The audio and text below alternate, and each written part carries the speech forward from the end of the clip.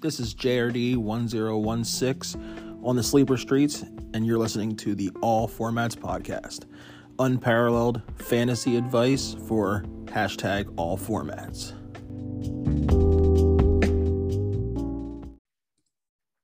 Hey, welcome back everyone to another edition of the All Formats Podcast. Your hosts here at all_formats. We got the Wise Opinion One and Lord Hinky out there, bringing to you a bonus podcast as we're in summer and kind of a NFL fantasy lull. We're going to drop a few podcasts every other week just to make sure not only do we stay relevant, but we keep you guys some content out there so you know as you're heading into rookie draft, as you head into training camp, as you head into preseason games, some names that need to stay out there, need to stay relevant for you. This week, we decided to ask the listeners to submit some questions for the pod. So we're going to do a good Q&A. We got 10 questions from the listeners. Actually, we got a few more. We narrowed it down to 10. If time permits, we'll probably throw in a few more. So we just wanted to just see what the listeners want to know about from our fantasy experts. How you guys doing out there? How you guys feeling about these questions? I'm feeling really good here, Joe. Nice to be back. How's everybody doing? Feeling good. I'm really excited for this one. We got some really good questions to answer here, and I think we're going to have some very good discussions about different forms of the side parts of fantasy football, kind of like the management side, which I think is going to be really cool. Yeah, these are good questions, man. I'm looking forward to them. Okay. All right, that's good. All right, so we're going to dive right in. I will act as moderator for this one. I'll read the question. I'll throw it to one of you guys, and the other guy can answer when we're done with that. And when we're done, I might throw in my 5 cents if I agree or disagree, if I even like the question. There's one question in here I will not be allowed to answer, and when we get to it, you guys will see why. So before we kick it off, hey, just so you guys know, we put the list together. I sent it to these two guys, so they've seen the list. But what they haven't seen is these first 2 questions that I'm going to ask because they were submitted to me personally. Like, hey, don't let them see these beforehand. I want them to answer on the spot. So these 2 questions were directed specifically for you, Lord Hinky. Are you ready? Oh, God. Here we go. First question. And then, David, after he answers, you can chime in too. If you're redrafting the 2020 RB class, who are you taking, Hinky? CEH or AJ Dillon? That's actually a really good question. So if I'm currently, so basically I'm picking right now between CEH or AJ Dillon. Yeah. Full disclosure, so everyone knows you were in a fantasy draft and you took CEH 1-1 that year, correct? I did. Jonathan Taylor was on the board, and I selected the Kansas City running back. I did. And to even dig myself into a deeper hole, I would probably take AJ Dillon over CEH right now. Oh my goodness. Okay. What do you think, David? What are you doing? Yeah, that was an easy answer, man. And I'm a Chiefs fan. It's AJ Dillon all day, but we got to stop talking about big whatever on AJ Dillon. All right, unless you're a female, stop pointing that out. That's gotta stop. Okay, don't get mad at the quad squad. I mean, I don't care about a guy's quads. Okay, I care if he can score a touchdown or not. And AJ Dillon has not done that too much yet. He's got a lot of potential. I like him. It's an easy answer right now, just because CEH is a bust. He's so bad. Okay, all right, that's good. All right, the second question again for you, Hinky. Now this is an easy one, but they wanted to know anyway. You're in the league. You got. It's a deep league, so obviously your benches are big. You have one final wide receiver spot on your bench, and you have to fill it with one of these guys. Who are you keeping? Quez Watkins or Jalen Reagor? Oh, it's Quez all day, every day. It's easy. I thought that one would be easy. What do you think, David? Yeah, that's easy. Yeah, I'll be honest. I'm keeping Reagor. And the only reason I'm keeping Reagor is because I'm hoping he gets changed and gets traded and he can get a fresh start somewhere else. Because with Quez, he's going to stay an Eagle. He's carved out a role there and he'll be nice, but he's not going to be 1-2. He's like the 4th or 5th option. He will always be that behind A.J. Brown, Devontae Smith, Goddard, and then whatever running back, Gainwell, Miles is catching passes. He'll be behind those guys. So at least if Reagor can go somewhere else, he could be a nice wide receiver 3 option. When Aguilar left, he had a little good success in the Raiders and things like that. So I would keep Reagor, especially if it's the last spot on my roster. So, all right. I just don't think he's mentally. I think mentally he is just a head case. He's got the yips. Yeah, he's got the yips. So is Jalen Reagor or Markelle Fultz, are they the same? Oh, they're exactly the same. It's Nelson Aguilar. It's it's the Ben Simmons. We tend to have that type of player come into our city a lot. Oh, dang. All right. Anyways, yeah, they wanted me to make sure I surprised with those questions. That's why I wanted to lead with them. I'm glad you guys enjoyed that and get a little fun. So, anyways, all right, we're gonna throw up our first question. David, we'll throw it to you first. Okay. So if a commissioner changes the roster makeup without a full season's notice, should there be any compensation for those who had a top 10 performer at an eliminated position? Specifically, if they made trades the previous year to acquire upgrades at that position. So say like team defenses got voted out or they decided to take tight end premium away to single tight end. They made some changes without a full season notice. You got an answer for that one, David? So I'm going to break this up into two parts because you mentioned the second part. The tight end premium thing's a little different. I would probably agree if there's not enough notice, there should be some type of going back towards the team's compensation. Now, a year is way too far out, guys. I would say normally in our league, at least in my leagues, what I do is when the season's over, we put up polls to vote. And if those votes pass, then the rule passes. There's no harm there. It's not before free agency started. You're going to have past trades. Yes, past trades are what they are. But you're really not going to get too punished on a tight end trade if you took away it from it being tight end premium.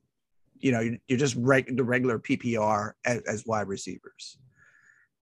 We probably should tell the listeners where this question is coming from, though. Most of them probably know because most of the listeners are in our leagues, but just in case people don't, there was a poll to eliminate team defenses in one of our leagues. Now, in fairness to the person asking to the person that's probably asking the question or whoever is asking the question, okay, I kind of put this fault on the commissioners. And now, in fairness to me, because I'm a co-commissioner in this league, I did try to talk the master commish out from the very beginning of this league to not include team defenses.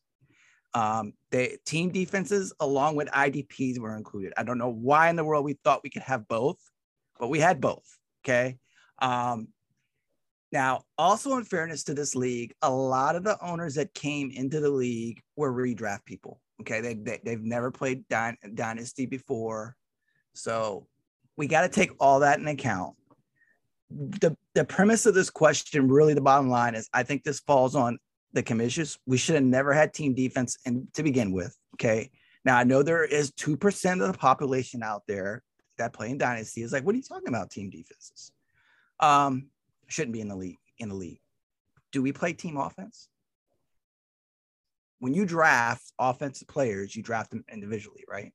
You don't draft them as a team. Team defenses do not belong in Dynasty.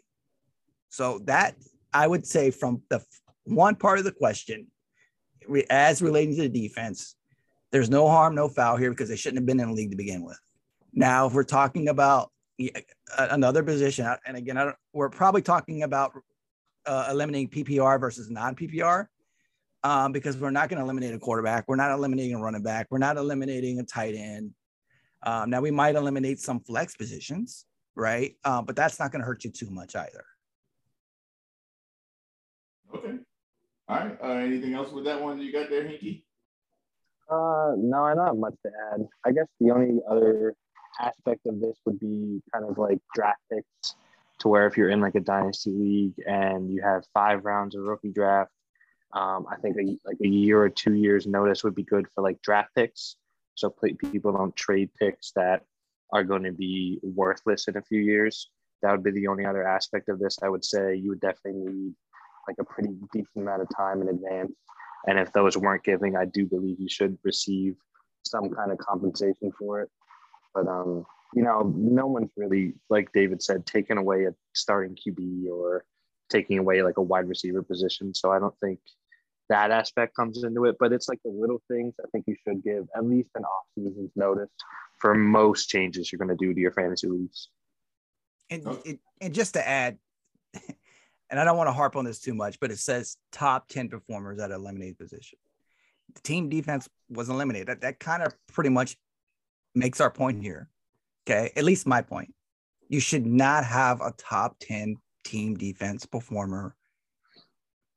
We've had this discussion before. Oh, no, hold on. No, I know what you're saying, but the specific question is, he had a top 10 team defense. So not top 10 scoring of all fantasy. I got you. The defense he had was a top 10. I think it was like the Cleveland Browns had like a top 4 defense, and he just wanted, he traded for them and wanted, hey, now they've been eliminated. And, I see that point, but and that's tough. That's tough. But I just think an off season is enough time, and in that league, people that people weren't in that league. We've discussed this a couple weeks ago. I'll just reiterate it. The top defenses scored more than like your top wide receivers, your top running backs, your top quarterback. This can't happen. It's dynasty. If this is redraft, different conversation. Okay. All right. Sounds good. We're going to move on to question number 2. We'll throw this over there to you, Junior. The ongoing Deshaun Watson saga. If people are loyal listeners, they know how you and David feel about David Njoku. So this question came from one of the listeners. If Deshaun Watson is suspended for the whole year, are we still buying Njoku? Yeah, that whole case is getting a little weird now, huh? I saw he decided to settle in like most of the cases. I think there's still a couple that are unsettled, but it's looking more and more like he's going to try and get it out of the way and just take suspension and try and move on, which I don't know how well that's going to work, but that's another discussion. But if he does get a full year suspension, I'm still a fan of Njoku as a player, and the opportunity is still there. Obviously, it's a little bit lower with Watson. In my opinion, I would be trying to trade for Njoku as soon as the Watson suspension comes alive and whatever it ends up being. If it is a year, I would still try and buy Njoku when that happens. I think his price would be a little bit lower, and I still believe in the opportunity he's going to get, and I still like him as a player. But any suspension Watson gets, I'm trying to buy Njoku as soon as that suspension hits. Okay. David? Yeah, buy him cheap when the suspension hits. Now, to be fair, this question can be asked for every single offensive player on the team, right? Because once Watson, Jacoby Brissett is going to be this. Hey, maybe Baker Mayfield, who's not going to get traded, is still a starter, right? And wouldn't that be ironic? But for any player, if you have the opinion that, hey, I should not, if Watson's not there, then I don't want any part of this offense. And I completely understand that. I would agree with a lot of that. Don't go buying any of these players, right? Oh, if you can get them cheap, right? Now, if you get them, everyone's always got a price, right? It's stock market. Right. I hear you. My feeling on this is, like, if you're gonna buy the Njoku, then go ahead and buy Njoku, regardless of who the quarterback is. It's like Junior said, like, you believe in the player and the talent. I'm not just gonna go ahead and get him. Maybe I do wait a little bit. Maybe I try and get ahead of the curve now. Try and get out now, and then you slide into the DMs with the guy and be like, "Yo, man, Watson might miss the whole year. You sure you want to hold on to this guy?" And maybe a little bullying. I learned that one from Senior, right? Because he loves to bully people in his trades and his leagues. But other than that, like, I've been telling people, like, I think week 1, Deshaun Watson is the starting quarterback for the Cleveland Browns. I'm not saying he won't get suspended. I'm just saying week 1, all in for week 1, whatever comes down, him and his union and whatever, they're going to file their appeals. He's going to play, and they're going to work out some kind of agreement where he misses some time at some point. So week 1, he'll still be there. So if you can go get Njoku or any of these players now, and Watson might get those first 10 games or first 12 games, hey, it might help you out there before he even has to serve a suspension. So do that. All right, we're moving on to question 3. This is a question I will not be bothering to answer. Hopefully this is a quick one. David, we'll start with you. Is Josh Allen the consensus 1-1 in Superflex startups this year? I will say the off-season startups have done, there has not been a consensus 1-1. There's 3 guys at the top, and I wouldn't argue with taking any of the 3. Allen's 1, Mahomes is 2, Herbert is 3. And we probably should emphasize that's Superflex drafts. Yeah. So, but I would go if I haven't had 1-1, but if I had a 1-1, I would go Josh Allen. Just what I've seen in Superflex startups, those are the top three, and they flip flop every draft. Okay, Junior. Yeah, for me, it is Josh Allen, and it's pretty I'm pretty certain it's Josh Allen for me. There's a little bit of a gap, but I still like if you want to make the case for Mahomes, I can see that. For me, I don't think Herbert's in the one-on-one conversation. I think I kind of have Mahomes and Allen in a tier, and then Herbert's in that next one. But for me, it is Allen, and it's pretty cut and dry for me. Okay, so then let me piggyback on this then. So you said those are the three names at the top, David. Well, after those three names, you still going quarterbacks, or where does the first wide receiver or running back come at before we go back to quarterback? So I would I don't have a problem with quarterbacks going there, but I've pretty much seen it, and I kind of agree with this. I would jump in and go Jefferson and Chase. Cool. After those three quarterbacks, then I would probably add another quarterback or two, and then I would go Jonathan Taylor. People are taking Jonathan Taylor way too high, guys. Again, it's running back shelf life. I've seen Jonathan Taylor go 1-3 in startups. Don't take a running back that early in a Superflex startup. I just wouldn't do it. Jonathan Taylor is like a 1-8 to 1-9 pick for me. Okay. What about you, Junior? What quarterbacks coming off the board before you get to another position? For me, to be honest, I'm huge on Jonathan Taylor. For me, I would even think about him at the 1-3. I know David said probably not to, but I would. I personally take him at the 1-4 in the startup I did a couple of days ago.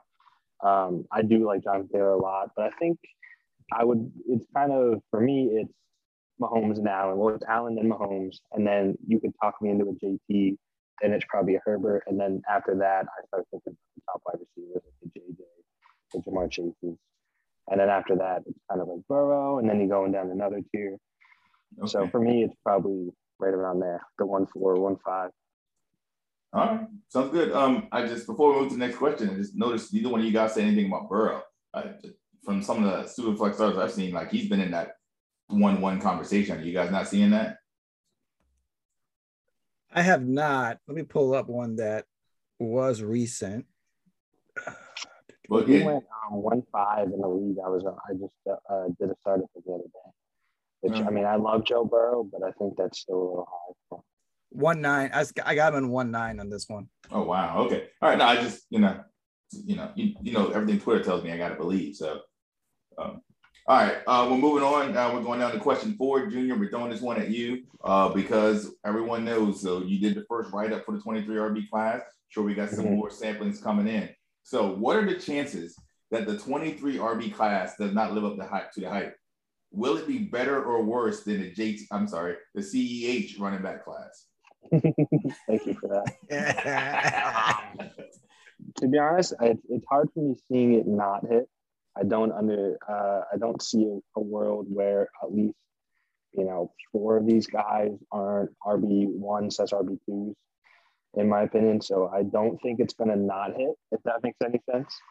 But comparing it to the 2020 class, so the 2020 class, we had Jonathan Taylor was up there, Antonio Gibson, James Robinson, and ended up being RB7 that year. And then we had the DeAndre Swift, the J.K. Dobbins, and then sadly the CEHs all finished as RB2s at least. So that is kind of like a large group of people falling in RB2s. I think this class has an opportunity to have a lot of running backs finish as RB1s. In my opinion, it's like Jahmyr Gibbs, Bijan Robinson, Zach Evans kind of have an RB1 feel for me. So I would say it has an opportunity to be better. But I mean, having 6 players as finishing as RB2s is a lot. I, in my personal opinion, I love the whole class. I would probably take, the over in sense that this was a bet. I think at worst, it's very similar to the 2020 class. Okay. Dave? It's going to be better. I mean, some of those running backs you mentioned, sure, they've probably finished running back too, but I mean, are we really, really overly excited about Antonio Gibson right now? Mm-hmm. I mean, Washington's not. I mean, you got Brian Robinson, you got McKissick, Patterson's there. Swift hasn't done a ton. Isn't Cam Akers? Cam Akers, yeah. Cam Akers can't stay healthy. I mean, I can't say his first name right, so I'm just gonna say his last name. Robinson, Zach Evans, Jameer Gibbs, Sean Tucker, Tank Bigsby. I mean, I'm only taking JT over any of these backs in the 2020 class. JT is the only one I would take over those 6 that were just listed. And it's not just those 6. Kendall Milton, I'm really excited about. Blake Corum from Michigan's another one. Israel Abanikande from Pittsburgh is coming on. Marshawn Lloyd, I wouldn't touch him because he's injury prone from South Carolina. But if he has the year, he had a good spring. If he has the year as a 5-star recruit, he's going to go pretty high. Devin Octane from Texas A&M. Kendra Miller from TCU is pretty good. Tavian Thomas from Utah. Travis Dye, I'm not really huge, but he's getting a lot of hype at USC right now.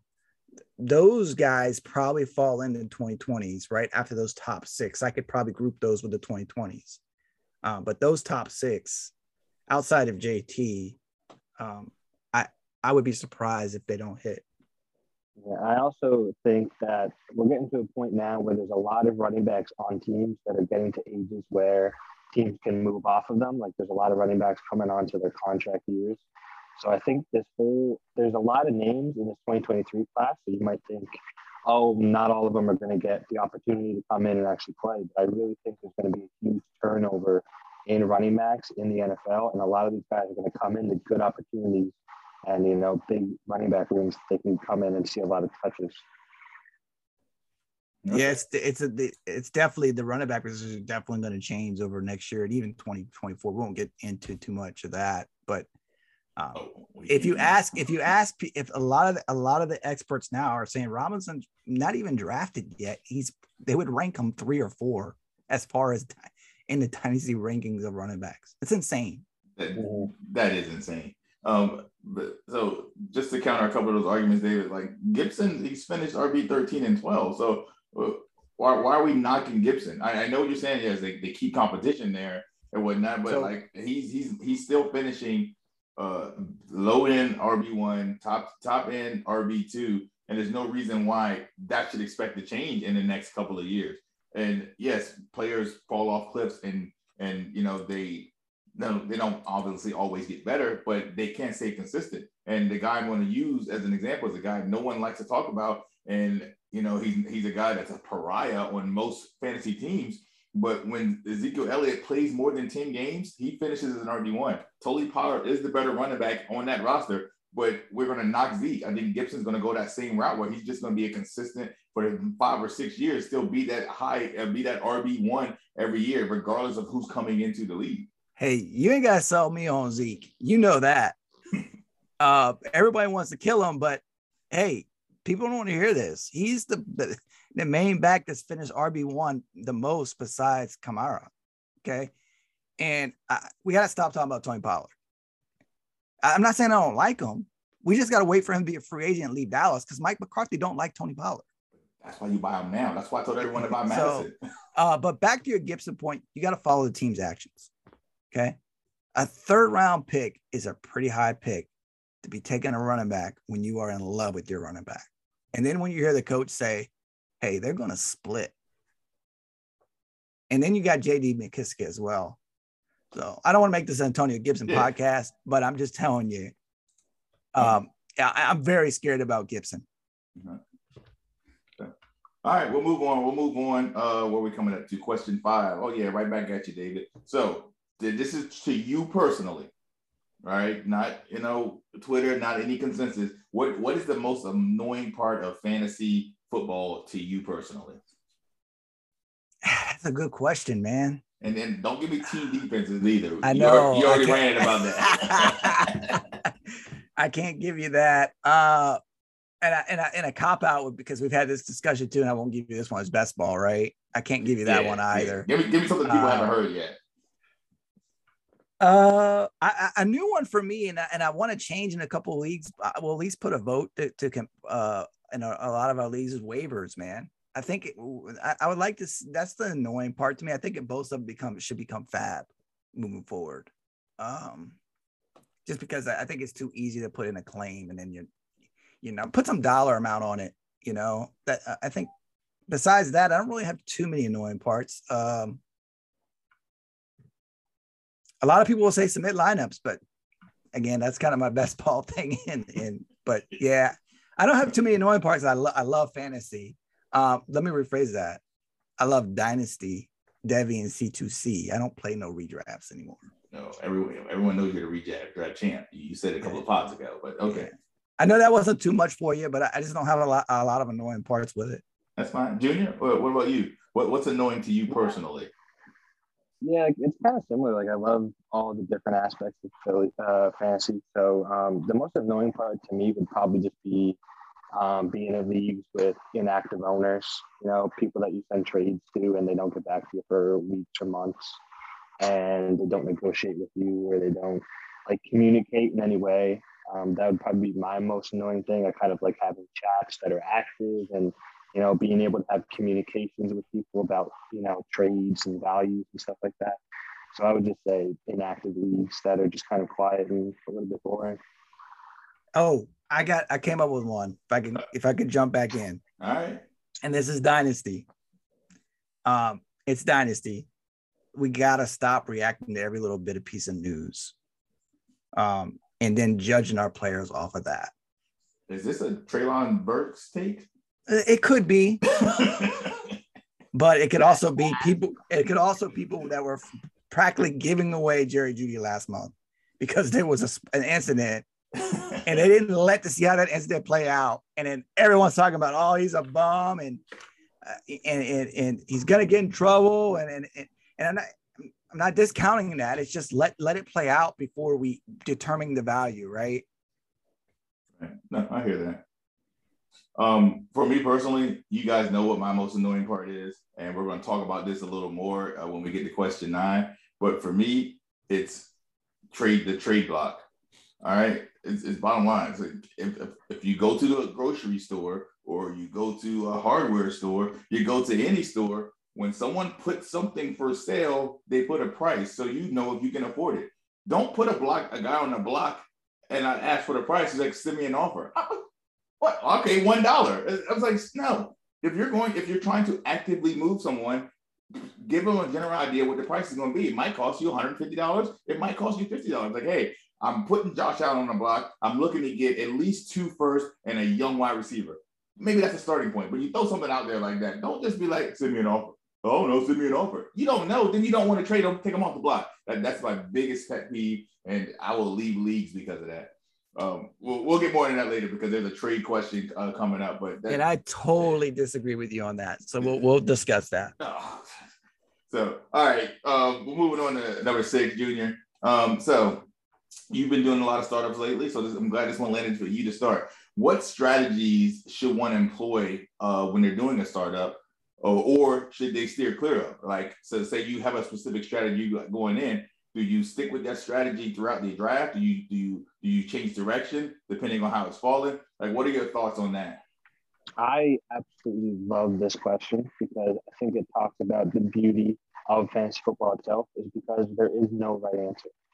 You could do whatever you want, and it doesn't even have to. You don't have to stick with it the entire time. You could just switch on a fly depending on what your picks are. I think there's a lot of different ways you can do it. Obviously, the basic ones are you going to try and win now or are you going to try and play for the future? But there's, the 0 RBs, which is what my guy Joe over here likes to do. There's the, 0 QB strats and superflex leagues. There's so many different ways you can go about it. And none of them are 100% the right answer. So I think that's what's beautiful about fantasy. You can do any of it and it might work. But in my personal opinion, I like to try and get, depending on my first couple picks, will determine what I want to do with my team. So if I have an earlier pick and some of the startup drafts now, and we're talking, say, for the Superflex League, I'm probably trying to grab Josh Allen, another top QB, and then another running back, and I'm probably going to go and try win now. But then on the other hand, if I have a pick towards like 10, 11, 12, and I come around on that turn, that's a really nice place to try and grab some young QBs, something like a Trevor Lawrence, a Trey Lance, someone like that. And then you can kind of go a little bit younger, play for more of the future. So in my personal opinion, I let my position in the draft kind of determine what I want to do with my team and startups. But I mean, there's a million different ways you can do it, and none of them are actually the right answer. Ooh, I like that answer. What about you, David? So there is only one right answer.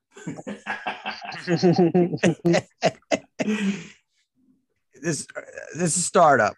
Okay. This is probably another annoying part to me that I should have mentioned back to Dynasty was started. People love running back too much. It's shelf life, man. You are going to hate yourself drafting a running back over when you have a high pick.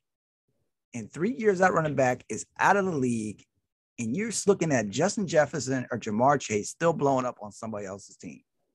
Okay. Everybody wants to, it's just a redraft mentality. Okay. And I get that, but so back to the strategy, wide receiver. Okay. If you got a top 5 super flex pick, you probably should go quarterback. After that, concentrate on your wide receivers. Build young wide receivers. Don't try to take Cooper Kupp in the 4th or 5th round. Don't do that. And also now I say all this, but it also is you got to be in the moment in the draft and watch how the value is going, right? If that value is so good that's dropping to you, then yeah, go ahead and remix it. But stick to drafting young wide receivers and just let values fall to you in the startup draft. That's probably the best I will say. You can, if Junior, you've done startups, the running back values are dropping. I'm telling you, I saw Zeke. I got to look where Zeke went into this one. He's a great value. That's one of the reasons why you can not take a running back early and get Zeke very, very late. I want to say he went like round 7 or 8. Yeah, I think there's even more. I was in a couple startup drafts where players like Aaron Jones has fallen to like 5th round in some of these, like 4th, 5th round, what that pick is. He's even like 26, 27. So there is running backs themselves are definitely dropping in all these startups. Ezekiel Elliott won 8-12 in this draft. Okay, now Pete, I understand the hate for Zeke, right? But at least for this year, if you build your team right, he's probably going to finish low running back 1, high running back 2, and then just go to your rookie draft next year and draft a rookie running back to replace him. But you still have your young wide receivers. Okay. I like that. You guys know me well enough that I don't even need to answer this question, but like, hey, if I start one strategy, I'm gonna stick to it because that's just what I do. Like I can't pivot mid draft because now I'm fully committed to it. Unless something crazy happens. But I think Junior said it best. The first 2 or 3 rounds would dictate the way you want to go and your positioning. Like if I am at the top of the draft, I was like, oh, for me, I hate 1-1. If I get a 1-1, I'd love to trade out of it, get some more picks, and then move back 5 or 6 spots. I need people to make decisions for me. I can't make my own decisions. But also like it can help you. You know, you take the guys that you like oh, now you started out your draft and you've taken Josh Allen, Jamar Chase, and I don't know, whatever, the CeeDee Lamb. Well, now you know, hey, you got a good young team. You can get your Zekes in the 8th round. You can get your Alvin Kamaras in the 7th and et cetera. You can win now and build, going forward because you got that young core. So I do agree with both those. Or if you want to go 0 RB, people think 0 RB is just like, oh, I'm not drafting running back to the 12th. No, 0 RB is taking Ezekiel Elliott in the 4th. That's still 0 RB. It's drafting Saquon Barkley in the 5th. That's 0 RB means I'm not taking JT Cam. I'm not taking a running back in the 1st, 2nd, and 3rd that I need to have these RB1 guys that will probably not be RB1s the next 2 or 3 years. So 0 RB is you can start that as early as the 3rd, as late as you want to, but it doesn't mean you're not drafting them until later. It just means you're not taking those 1 through 10 guys early. You drafted Jamar Chase in the 1st. You come back with CD in the 2nd. You taking Elijah Moore in the 3rd. You taking DJ Moore in the 4th. Yes, Elijah's going above DJ.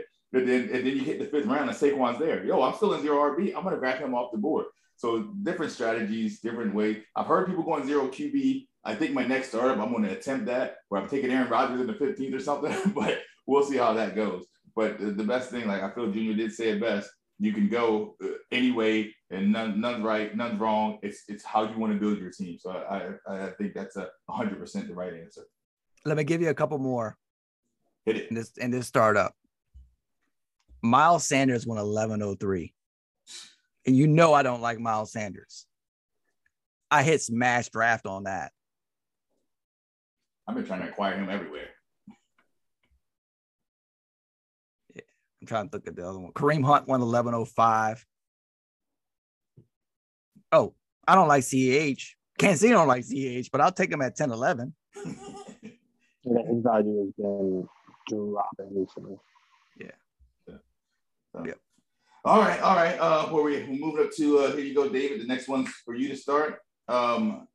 When you're looking to expand your fantasy portfolio, is Debbie a good entry into C2C, or should someone go right into a C2C league and skip Debbie completely? Do not go right into C2C. Debbie is the way to go. Get your feet wet. You can find a lot of cheap Debbie leagues as well. You got to start there though. It kind of gives you the foundation, in my opinion. CTC can be really overwhelming. It's running it just like you run on the NFL side, and I would definitely recommend Debbie as the entry level into that first. And again, Debbie, if people don't know, you're drafting them. And a lot of leagues you use kickers as placeholders, and you draft it, and they count towards your roster, but obviously there are no points or anything like that. But you're not setting a lineup, and you don't have 45-man rosters. So you jump right into C2C, you have to manage a 45-man roster. And then a lot of them don't do best ball. You got to submit lineups. Yeah, you're going to be hating yourself. I would definitely do an entry-level Debbie first. Okay. Junior, anything to go with that?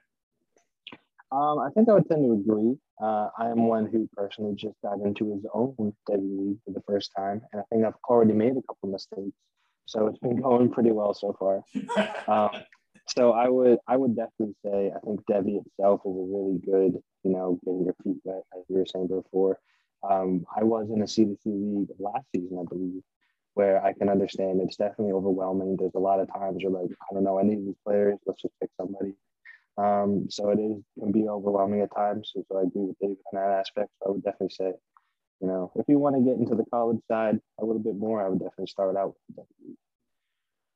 Okay. All right. Next question up. We're coming to you, Junior.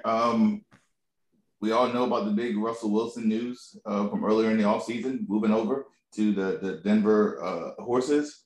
So the question is, can KJ Hamler be Denver's Tyler Lockett with Russell Wilson under center?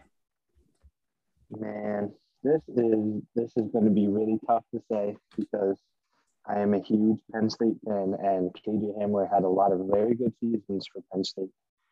But I just don't know if he's going to be able to make it. The guy is way too injury prone. He is probably one of the smallest wide receivers in history. He is so small. Could he be? I mean, sure, but I am not putting any chips on KJ Hamler becoming, an even feasible wide receiver in Dynasty anymore. I mean, I'm sure is he even eligible for taxi squads now? I think he's been on the IR for 2 straight years. It's really hard to say anything about him. So I would probably say I would put my hat in the no portion of the thing too. Okay, David. This is definitely no. So you just hate Hamler because of his size. We gotta stop talking about KJ Hamler. There's been a talk all off season. He's the receiver to own. Why? He's 5'5". Come on. And he's injury. I could see if KJ played a lot of games the past 2 years and put up big numbers, right? And didn't drop passes. Okay. I could see that. Then we can have that discussion, right? We can't have that discussion here. He can't stay healthy. And you know my stance on injury prone. It's bad enough he's small. It's just injury prone. I can't win with you if you're not on the field. He should be on rosters, right? Because a lot of people play with 35-man rosters, taxi squads. There's nothing wrong with that. Put him on your roster. Just don't expect him to be Tyler Lockett. What kind of question is this? What was Tyler Lockett before Russell? Tyler, that's a serious question because I don't remember. I missed it. I have to go back and look at his numbers, but he was healthy and he at least played decently. I think he was at least healthy his first 2 or 3 years. Okay, KJ, and I don't want to be too hard on KJ. That's the big problem here. I wish he was healthy. If he was healthy the last 2 years, I think this is a legitimate question. So I'll apologize saying what kind of question is that? Okay, because it is a legitimate question if he's healthy. He just hasn't been healthy. Right. When did Russell hit the league? Let me go to my friend Google. Because I just brought up Tyler Lockett. Was this Russell? I mean, the draft room with Russell and his girlfriend was hilarious that year. Hey, too soon. Oh yeah, I love those memes where they're like sitting, like the two pictures next to each other, and him, and then now his new like wife. Draft year. Russell was drafted in 2012. He was a 6th quarterback taken. All right, so Lockett hit the Seattle in 2015. It would have helped if I knew this. We could have done some homework on this. Yeah, having the listeners wait to you had the question. So poor host. I apologize. I'm just saying. So like, if you look at it, Lockett's career number. So Russell's already there 3 years. The guy, he's missed 2 games since he's been in the league. It looks like. So that's a better question though. Before we go any further, that's a better question. Is he's been in the league 8 years. He's 29 years old. How many games has he missed? KJ has probably missed more in 2 years than Tyler has missed his whole career. Yeah, Tyler's missed 2, and KJ's only played 13 in the last 2 years. Yeah. Sorry. I appreciate the question. Respect the question. Conversation over. All right, moving on. Where we at? Oh, number 9, David, coming to you. Trade negotiation etiquette. Talk to me how trades are built, how you start a dialogue. How do you get the correct price? Go ahead, argue with me. Love the question. This might be the next 30 minutes, people, so buckle up. Love the question. To me, it's my favorite out of all the questions. Love it. And I'm not trying to be biased, but I'm a very good trader. Very good. You can't start a trade until you start a discussion, right? I personally, no disrespect to our host, I personally don't do the trade block. I don't believe in the trade block. Well, first of all your players should be on the trade block. This is a stock market, okay? Up, down, up, down. When they're up, take advantage, sell. When they're low, try to go buy them if you like the player for a decent price, right? So all your players should be able to trade. Shouldn't be necessary. Sleeper, get rid of that, okay? It's not necessary. I don't ask prices for that. I like to do a lot of trades on the quiet. Okay. I don't do public negotiations because then everybody else jumps into it, right? I want to do it on quiet. So what I normally do, if I like a player, I normally do start off with an offer. Okay. I let it sit there for a little bit. When I mean a little bit, probably about an hour or 2. And Junior knows this because me and Junior have done this. We did this in an off season with one of our trades. I will normally hit you up in a direct message. Say, hey, this is the offer I sent. Are you interested? So I just say, no, I can't move that player. Then obviously you move on to the next team, right? The next offer. But then you come back and say, you know what? I got a counter offer, or I really can't do that, but I can do this, right? So you kind of keep that dialogue going. It's kind of hard if that person doesn't dialogue back with you, but if they don't dialogue back with you, then you're not making a trade anyway. Okay. That's how I do it. I make a ton of trades. Now I do know I have a lot of leagues. So it's probably easy to make a ton of trades with a lot of leagues, but I make a ton of trades, and that's the way I do it. For example, I'll give you one today that both of our participants, Junior and Joe, the host, were in this draft as well. It's a Debbie draft. I think it was like pick 12. I sent over an offer. I waited. I direct messaged the owner and said, hey, and it's a kicker, by the way. So that sometimes the kicker doesn't give you, I said, hey, this is, what's the wide receiver? Zay Flowers. This is Zay Flowers and my 2.7 for your 112. Are you interested? I'm not really interested. I'm not a Zay Flowers fan. Okay. But I do like David Bell and I do like Quentin Johnson. Whoa, Quentin Johnson. That's a non-starter conversation. Okay. But anyway, I was like, okay, I really like the player at 12 that I was going to take as a debut player. Devin Brown from OSU, my quarterback's a little old. So I said, hey, I will do David Bell for this pick, which is 112. I love David Bell. Don't think I don't. I like him. My team is really, besides quarterbacks, my Devy team is really good in that league. I can afford to give up David Bell. So he came back and said, I gave you a counter offer. I go look at the counter offer, and it's Kareem Hunt in 112 for David Bell and 2.7. So I came back and said, nice try. I gave it a nice try. I can't, if I'm giving up David Bell, it has to be just for that pick. I can't give up also my second round pick. Plus, I'm not a fan of Kareem Hunt. I don't like where that situation is going with all their options. And I don't think they'll cut him, but it's possible. And I kind of ended it saying, you know what? Because he's like, I'm going to make my pick. Go make your pick. You know, we're done. It was nice negotiating. You always say, understand that we can't make a deal, or hey, you know, we can still talk about it. You know, be nice about it. So the next trade, if you don't make the trade with them now, down the road, you can still possibly make a trade because you kept it kind of civil, right? He came back and said, no, you know what? That's fine. He knew he was pushing a button. He said, I'll offer you the trade that you want. And I made the trade. So that's kind of how I did the negotiations. Cool story, bro. And normally. I'm gonna be honest, like, yes, negotiation, I have no problem with negotiation. But from everything you just said, this is my biggest problem. So, like, how do you even know you can even afford a player? I'm not going to walk into the Louis Vuitton store. Thank you. Because of the prices, I know. So if someone's like, hey, David Bell's on the block, I'm like, okay, let me check my wallet. Hey, what's the price? They're like, hey, I'm looking for a second round pick. I was like, you know what? I got a couple of those. Let me slide in. Say, yo, I need a 23 first or nothing else. I was like, I can't afford that. I'm automatically out. I'm not going to try. This is what you're looking for. So if I send you a trade right away, like, hey, let me send you Kareem Hunt and a third round pick. And it's like, no. Oh, let me send you this guy and another third round pick. No, because you know that guy he wants the first, but he didn't say that. Now I'm just sending trades get rejected. Now you're building bad trade dialogue. The guy just keep rejecting everything. Well, tell me what you want.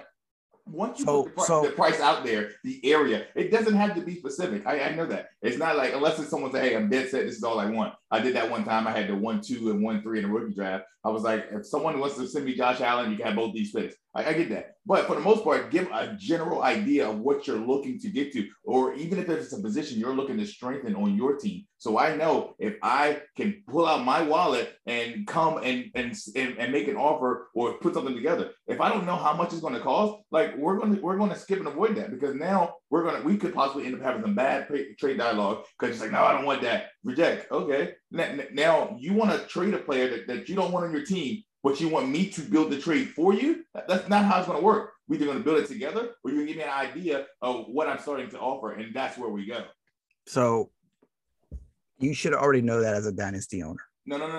Back up. Because the rankings and value, you should know. If you don't know that. I know the ranking and value. Everyone else views people differently. I've got Jonathan Taylor in 2 off seasons without trading a first round pick at all. Now, trying to trade Jonathan Taylor now, or is it the same thing? So you're asking that price because you're trying to underbuy. No, I'm not trying to underbuy. I want to know what I need to offer. Me and you do a lot of trade conversations, and you know that I know that.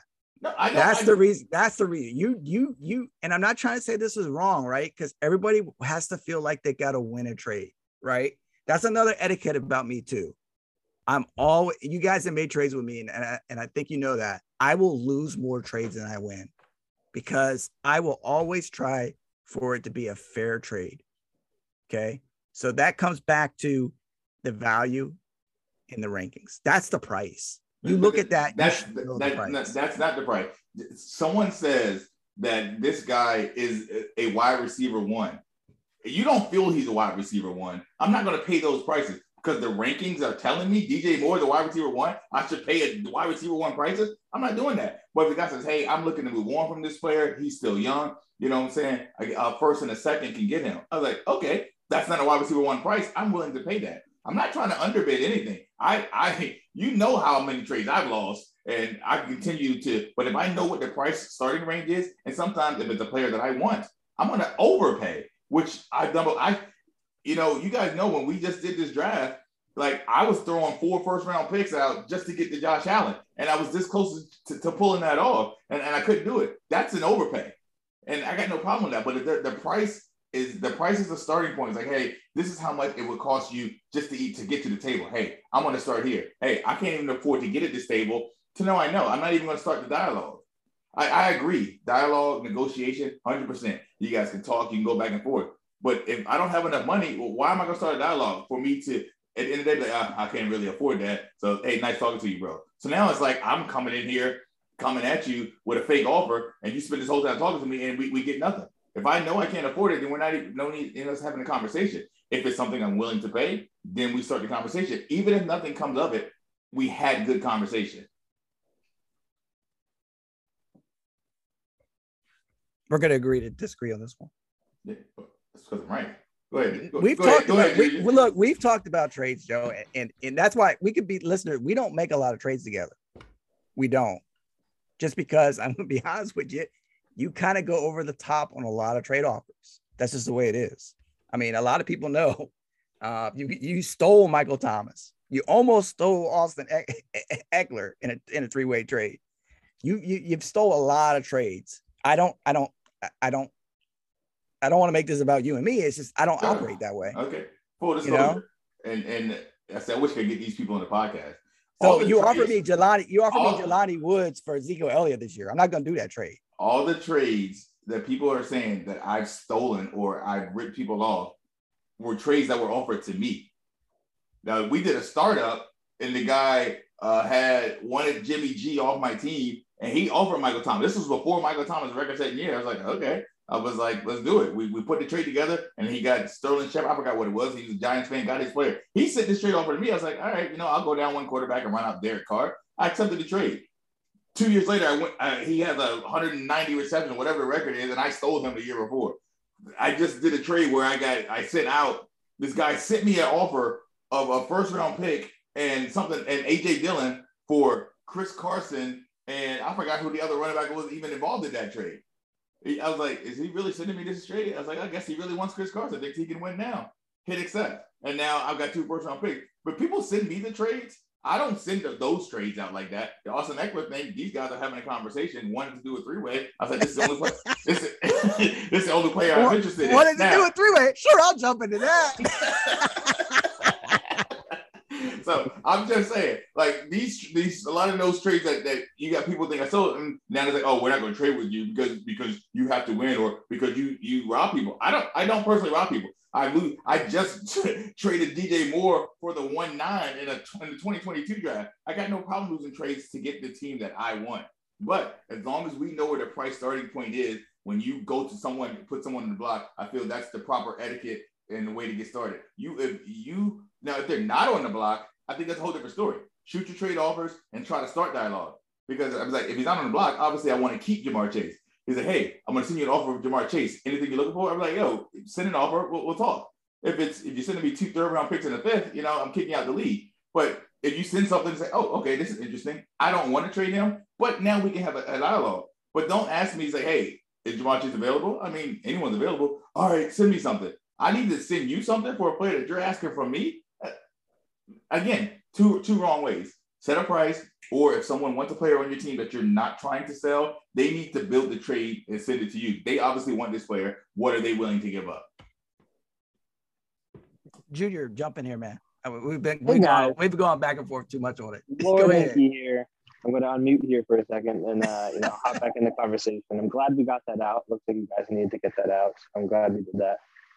But the way I go about conversations, kind of reel it back here, is I'm a guy who would just slide in the DMs. I'll text you, be like, hey, what do you want for John Mechie? And then we go back, oh, I'm looking for this, looking for that. And I say, oh, I can do this. I'm more of a guy who I will write out the entire trade in text before I even send any offers. So I'm kind of like a negotiation guy. Let's get a conversation going. Let's start talking about some values. What are you looking for here? I don't really like to just send out offers or, because I tend to I'll send out an offer and it'll just get declined and I won't hear back from them at all. So I don't really like to do that. I usually like to start conversations, be like, hey, what do you want for this player? I'm interested. And then we kind of start a conversation from there. So I guess I would say I'm probably closer on the Joe side of this argument if I had to pick a sides here between dad and dad. But yeah, I think if you put a player on the block, that means you are looking to trade that player. So that way you should put a value on that player that you want to trade. That's what I would say. But obviously, I also agree to the aspect where you can send me an offer for anybody. I'll listen to offers for anybody. But if I put a player on the trade block, that means I'm looking to trade that player, and I'm going to give you what I'm looking to trade him for. So I don't disagree with a lot of that stuff, but the thing is, guys, don't use the trade block. Okay, you guys play in leagues with me? Do I ever put anybody on a trade block? I mean, I've done it recently not recently, but I think right before the season ended last year, I did with a couple players. One was Patrick Mahomes. But come on, people, I'm not going to trade Patrick Mahomes, right? Then don't put him on the block. Okay. So, but anyway, do I put people on the block No, I don't do that. I still trade my players, right? It's a stock market. Like that's about, it's kind of I know I'm repeating myself, but the trade block is dumb in itself. Okay. Yeah. I also, I don't agree with the aspect of when people put players on the trade block and they're basically just price checking these players. Correct. I'm not going to give you any more free price checks. When people put players on a trade block, I don't send them offers until they give me something that they're looking for. I'm not just going to give you what I think this player is worth, and then you can decline it and be like, oh, I should be asking for more. I don't do anymore. I'm not giving people free, price checks on people anymore. Right. And that I agree with 100%. And I don't want listeners thinking that, come on, me and Joe, we debate a lot about all the time on this stuff. We cool, okay? Don't worry about that. Yeah, we've had these conversations before. We're just on two separate views of trades. Nothing wrong with that. Oh, on trade startups. Don't be wrong. When you're negotiating, we feel the same about negotiating. Well, and correct me if I'm wrong, David, and Jim, I'm sure you feel the same way. If I'm working a trade with somebody, do not tell me how your offer makes my team better. Bro, this is my team. Stop. Don't be like, yo, you need a new quarterback. You got to get this guy. I'm like, hey, you say some stuff like that in the DM, I'm already turned off. We're probably not making a trade. Yeah, don't do that. Don't be a car salesman. Yeah, okay? Someone who just had that recently happen to me, it really does not, help your, respect level in the chat. If you want to tell me what you think I should do with my own team. Don't be too aggressive, right? Don't be. You want to keep the lines of communication open for the next trade. If you're too aggressive, someone's going to turn you off. Yeah. I think if you have to bargain and kind of talk up your own trade offer, it means it was a bad trade. Yeah, exactly. Yeah, exactly. And I've had those trade discussions where the guy, like, he's on the fence. And I was like, okay. I was like, look at my team then. Is there something you would like me to add to this? Because I know it's a player I really want. This actually happened. We had a rookie draft a while ago in the one league. And I was trying to trade a pick. I was on the clock. And I was like, okay, I don't want to draft this pick. I think it was 1-9. I ended up taking Jameson Williams. But I spent 30 minutes with a guy. We were working on a trade. He was going to come up to 1-9. And I was getting some players from his team. As a matter of fact, I was actually trying to get Calvin Ridley from his team and some running back. And I know I was not going to have Ridley for the whole year. So I wasn't trying to sell too much to get a player I'm not going to be suspended. And we were working and we were this close. And I was like, hey, is there any other player I need to add to this? And he told me what to add. He looked it over and said the only reason he doesn't want to pull the trigger on that is because he wasn't ready to move off of Calvin Ridley just yet. But we can revisit that in season, especially if he thinks he's going to win. There's something like that. So, but I wasn't pushy. I wasn't like, oh man, you need to draft this pick because you're not going to have Ridley. That's the kind of thing that turns people off in trade conversations. Ooh. I just saw. But anyway, one of the things me and you agree on, Joe, is don't leave a trade offer there. Okay, I'm in the firm understanding. If you see a trade offer, and you either know right away you like it or not. If you don't like it, reject it. Don't let it sit there for 3 or 4 days. I personally pull my offer after a day. Sometimes I even pull them off to 3. If I've seen on Sleeper you read that offer and haven't accepted it yet, 3 hours, I'm pulling it. I'm withdrawing that offer. Yeah. I don't let trades stick out there. All right. One more thing on trades before we move on to the last question. This is my question. If you decline a trade, do you need to give an explanation? Do you feel you should explain why, or not explain, but like, hey, I'm not interested in this, or is it just a reject and move on? To reject and move on. I'm on the other side. I would say you at least tell the guy why you declined it, give him a little bit of a reason. Because I hate when that happens to me. I send a trade offer, it gets declined, and nothing happens. So I would say at least tell them, like, I'm just not interested if that's what it is. But I would give them some kind of reasoning of why. But only if they ask, right? If they don't ask, you're not offering that up, right? I offer it up. Okay. Well, if it's egregious, I decline, and because what I would respond back, we'd probably be fighting because I've gotten some of those trade offers. I'm like, dude, stop, just don't. Hey, here's a post on Dynasty Nerds that, man, who's this sound like, Joe? Me again. I'm still on my quest of understanding why a taxi squad should exist. I'm sorry. Are we ready for the next question? I can't believe you brought that up. I'm so glad letting the listeners ask that question because we would be here another half hour going on. Anyway, last listener question right here. It involves trade calculator. Hey, it goes to you, Junior. Like, how do you feel about trade calculators? How much do you rely on them? And if you want to drop your favorite trade, your top 3 trade calculators, we're fine with that too. Ooh, I don't know if I would be able to do that. I think this is a really good question. This question was submitted by a very loyal listener, Zig32. He is getting married this weekend, so I want to congratulate him on getting married and all that. He'll love this little shout out I'm giving him in the pod. Sucker boy every day. But I personally, I like using multiple different calculators, and I kind of get a good idea of what a value for a player would be. I don't like sticking to just one calculator because you're only looking at one person's or like a group of small people's opinion on a player rather than a community's opinion on a player. So for me personally, I think this guy's worth a second. Let me go see what this calculator says. Like, oh, this guy's worth the third in this one. Oh, but this one is worth the first. So he's probably like an early second trade value. So that's kind of how I use calculators. I kind of get an idea from all of them and kind of bring them all together. But I've been playing Dynasty for a couple of years now to where I kind of have my own feel for what I think players should be worth. And I kind of use a calculator to see if I'm in the ballpark. Good answer, Junior. So let me ask you a follow-up questions, Junior. Mm-hmm. Do you like the trade calculators? I do. Use a few. Mm-hmm. Doesn't it help set price on trades? It helps. Without you asking the question? I would say yes, in a way. But I'm all about the chat. I got you.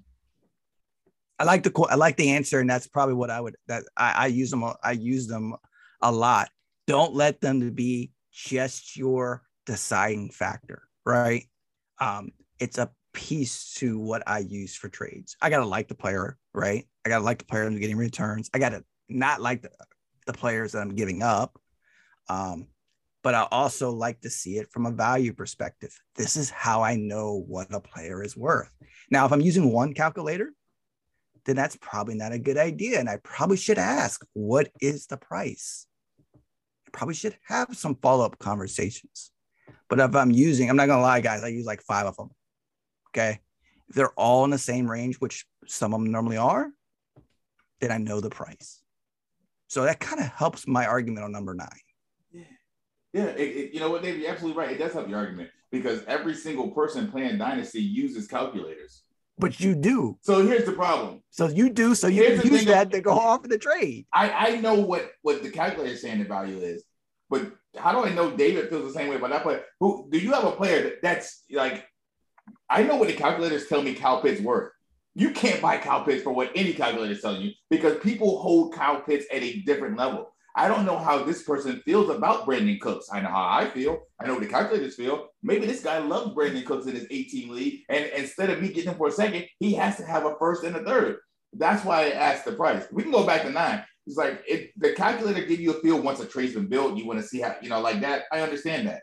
But when someone's a personal feel on a player, that's what it all comes down to. So what do you value as that player? Because this is what you would like to get in exchange. because I feel this guy's this valuable, or I feel this guy is less valuable. For whatever you feel the value of the player, that's what you're telling me your price is. So guys that you and I know, like, hey, I feel like this guy, he's a top 12 in this position. He should probably go for a couple of firsts, maybe 2 firsts and a second. This guy was like, hey, man, I think this guy is 3 firsts and a player. I was like, oh, okay, well, I'm not paying that price. Even though the calculators have told me that he's worth 2 firsts and a second, which maybe I wouldn't pay that. And I might give him the 23 first. I was told earlier that the running back class won't miss. So maybe I give him some 25. But another story, I'm just saying, that's what it is. It's all about, and since all 12 owners are, well, I'm in this one league where there are 12 owners, but 2 of the owners, they're the same player because one has to follow the other. But everyone else, so we have 11 owners, but they have 11 different opinions, 11 different viewpoints on the players and how they feel about them and what they feel the value is or that they should be getting in return. That's why I asked the price, especially if you're looking for draft capital versus player. If the guy, like, I could have all the draft capital in the world, and the guy's like, hey, I want a young running back, and all I got on my team is Saquon, Chase Edmonds, and Myles Gaskin, I know I'm out. Don't let your league mates set the price. Let the calculators help you that, but also let the community help you that. All right, so if we're gonna let the calculator set the price, drop some calculators for the listeners so they know what calculators they should be using to set prices and trades. If you let your league mates set the price, you're gonna lose trades because your league mates are always gonna buy less. You don't have to say yes. No, like he's like, hey, this guy's a second. I was like, okay, then no. So guys, you guys do know after this podcast why me and Joe don't make a lot of trades. Yeah. Oh, by the way, we're just on 2 opposite ends. There's nothing wrong. There's nothing wrong with that. Thanks for that Chris Godwin trade a few years ago. That anniversary coming up. That one. Yeah, you got me on. Yeah. And who built that trade, David? Yeah, that was me. But I just again. But hey, I'm taking advantage. Everyone, when people build these trades, send them to me. It's my fault. So now I have to decline every trade. Like, hey guys, I'm winning this trade. Here, take this instead. I guess that's what I have to do. Anyway, that's a whole different thing. But I do agree with you guys on the calculator. Once I do the calculator for me personally after I'm ready to accept the trade, or sometimes before I send one, just to see, it's like, okay, I don't want to get laughed at. I don't want that quick reject and no dialogue because quote unquote he thought it was egregious. So I'll check it like that either beforehand or like, ooh, I like this trade. Let's see how even it is. And I'll run it through 1, 2, 3, 1. I think I run it through 4 different calculators just to see. And then the one calculator I use is just way, different. But it's how they weigh draft picks and things like that differently. So, but I do like to see some different ones. But David, what calculator should these guys be using? You definitely need to have, for Dynasty, I would recommend calculators. It's hard sometimes to determine value. It just in general, that's why I would recommend them. You don't have to have 5 or 4 like me and Joe. Probably 1 would do good just to get you to start out. My general rule of thumb is when I do trades, on both sides, I kind of keep it in the 10-point range, right? I don't want to feel like I'm winning more than 10, and I don't want them winning more than 10. I always try to make, and you guys can answer this. When you see trades, you're like, there is not a lot of them that I just totally rip people off. Just don't believe in it. I've rejected trades where I thought I did. And you've done some bad trades that you should have put in the calculator. Exactly. I will lose trades more than I will win. Yeah. What was that? That one you made? Was that when you traded Eckler for Jalen Samuels? Sure did. Yeah, I thought that was that trade. No, I'm not. We all can't. I'm just saying we made some terrible trades. We all can't be you getting Eckler for a 3rd round pick in a 3-way trade. Hey, you guys can't, but you can try. All right. So that's our 12 questions, our 10 regulars, and the 2 junior questions to start out the pod. Junior, you want to get into any of these bonus questions real quick? We've only been talking for like an hour and 10. You want to drop 1 or 2 of those in there? I'm trying to look at them now. I guess we can try and find a quick one to say. I kind of like, give me one of your favorite best ball dart throws, David. How about that? I can't. I can't do that. I can't do that. Your favorite late dart throws. No, you don't got any? No, not for best. No, I like that though. I just want to bring this one up because I've been doing a decent amount of best ball leagues myself. I've kind of been started into the underdog, done a couple drafts. And I've kind of liked some of the teams I've built so far. And I want to say I'm getting Alan Lazard at a phenomenal price. I have him in 60% of my underdog leagues already. And you are able to get a pretty solid Green Bay Packers stack late in drafts. Rodgers is going around like the 100th overall pick.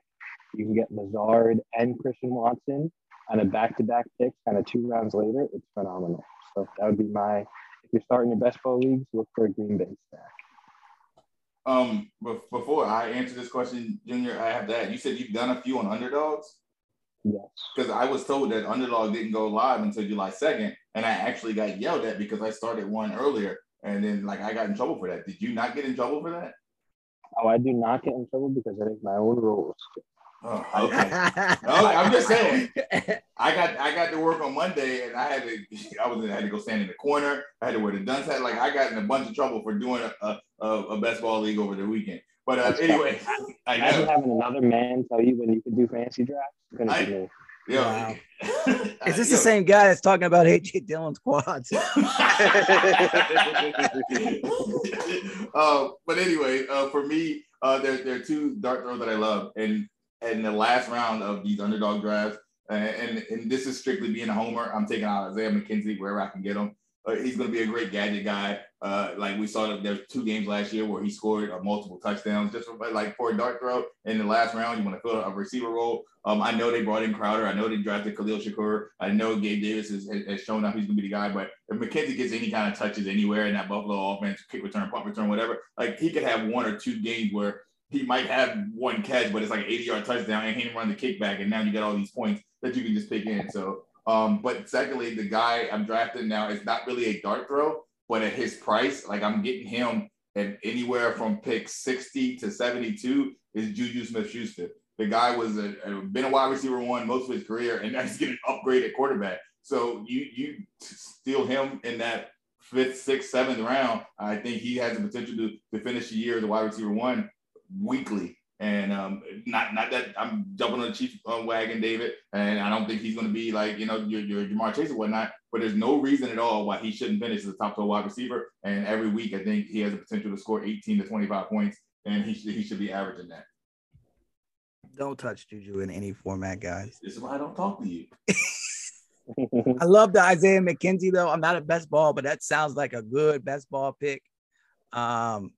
And Lazard, I'm taking Lazard everywhere, every format. I think he's gonna be Green Bay's wide receiver 1. Amari Rodgers, I never saw it with him last year. Christian Watson, he's probably gonna be good, but he's not gonna be good his first year, right? So if anybody's gonna produce, Randall Cobb, it's gonna be Lazard, and it's not gonna be Sammy Watkins. Yo, people forget Sammy Watkins is only 26 years old. Him and Hamler compete to see how many games they can miss. Oh, too soon. Too soon. A special note: we are now taking applications for new hosts on the podcast, and this will be the Wise Opinion 1's last one until he learns how to trade. You asked for that one. Yeah, I did. So, all right, hey guys, I hope you guys enjoyed these questions we got from the listeners. I think we'll do this once a year in the summer, especially as we get done with rookie drafts and man, I can't believe NFL hits a lull. Man, we should at least got one more in there, man. So, hey, you want another question? Keep, trade, or cut. Go ahead, throw it in there. Which one? Lance, Lawrence, or Fields? This is a good one. Yes. All right, go ahead. Hit it. You brought it up. You started. I'm keeping Lawrence. I'm trading Fields, and I'm cutting Lance. Ooh, interesting. Junior? I would say I would keep Lawrence. I would trade Lance because I think his value is higher, and I'd probably cut Fields because the situation in Chicago is pretty gross. Yeah, I would agree. I kind of agree with that, but I still like Fields. But I agree the situation is not good. Well, and for the listeners, go and get their receipts. I know I said earlier in this back in season 1, we were talking about players that you guys need to go get Trevor Lawrence, but I am keeping Fields and I am trading Trevor Lawrence and I'm cutting Trey Lance.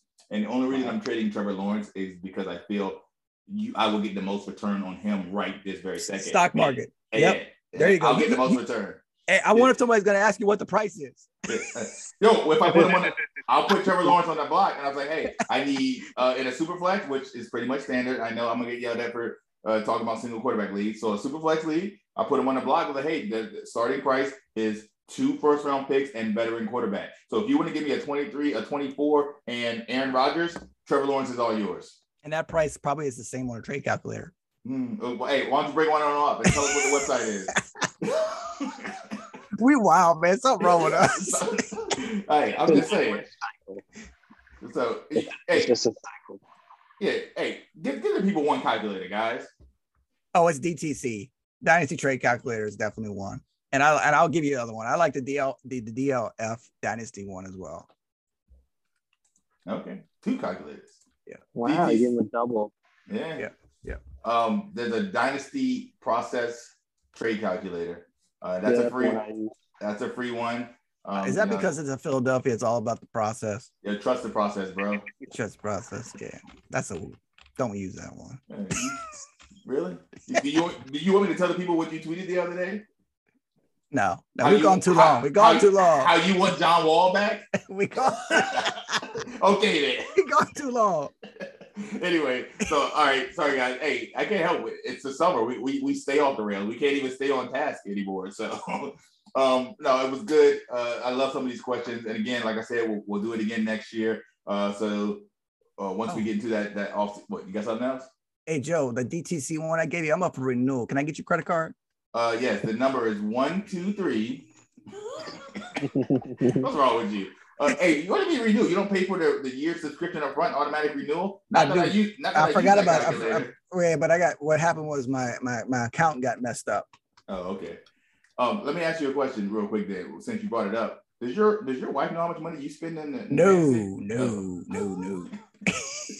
Okay, Junior, earlier you said something about one of our listeners, Zig32, getting married this weekend. Yo, make sure that he knows or his wife knows that he's going to continue to be in fantasy with us.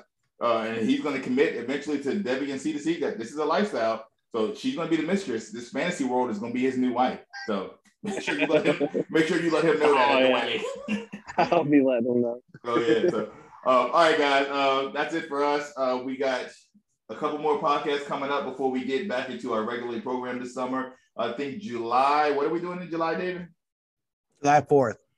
No, we're not doing a podcast. This is why I don't like. Anyway, July, the first podcast, we're going to talk about some trades, some recent trades, and maybe we'll find out how the trade started. If someone asked for a price, or if they should we discuss trades again? It'll be fun. No, talk about some recent trades and some things like that. And then at the end of that, end of August, we're going to talk about some of the Debbie drafting and C2C drafting, best ball drafting strategies.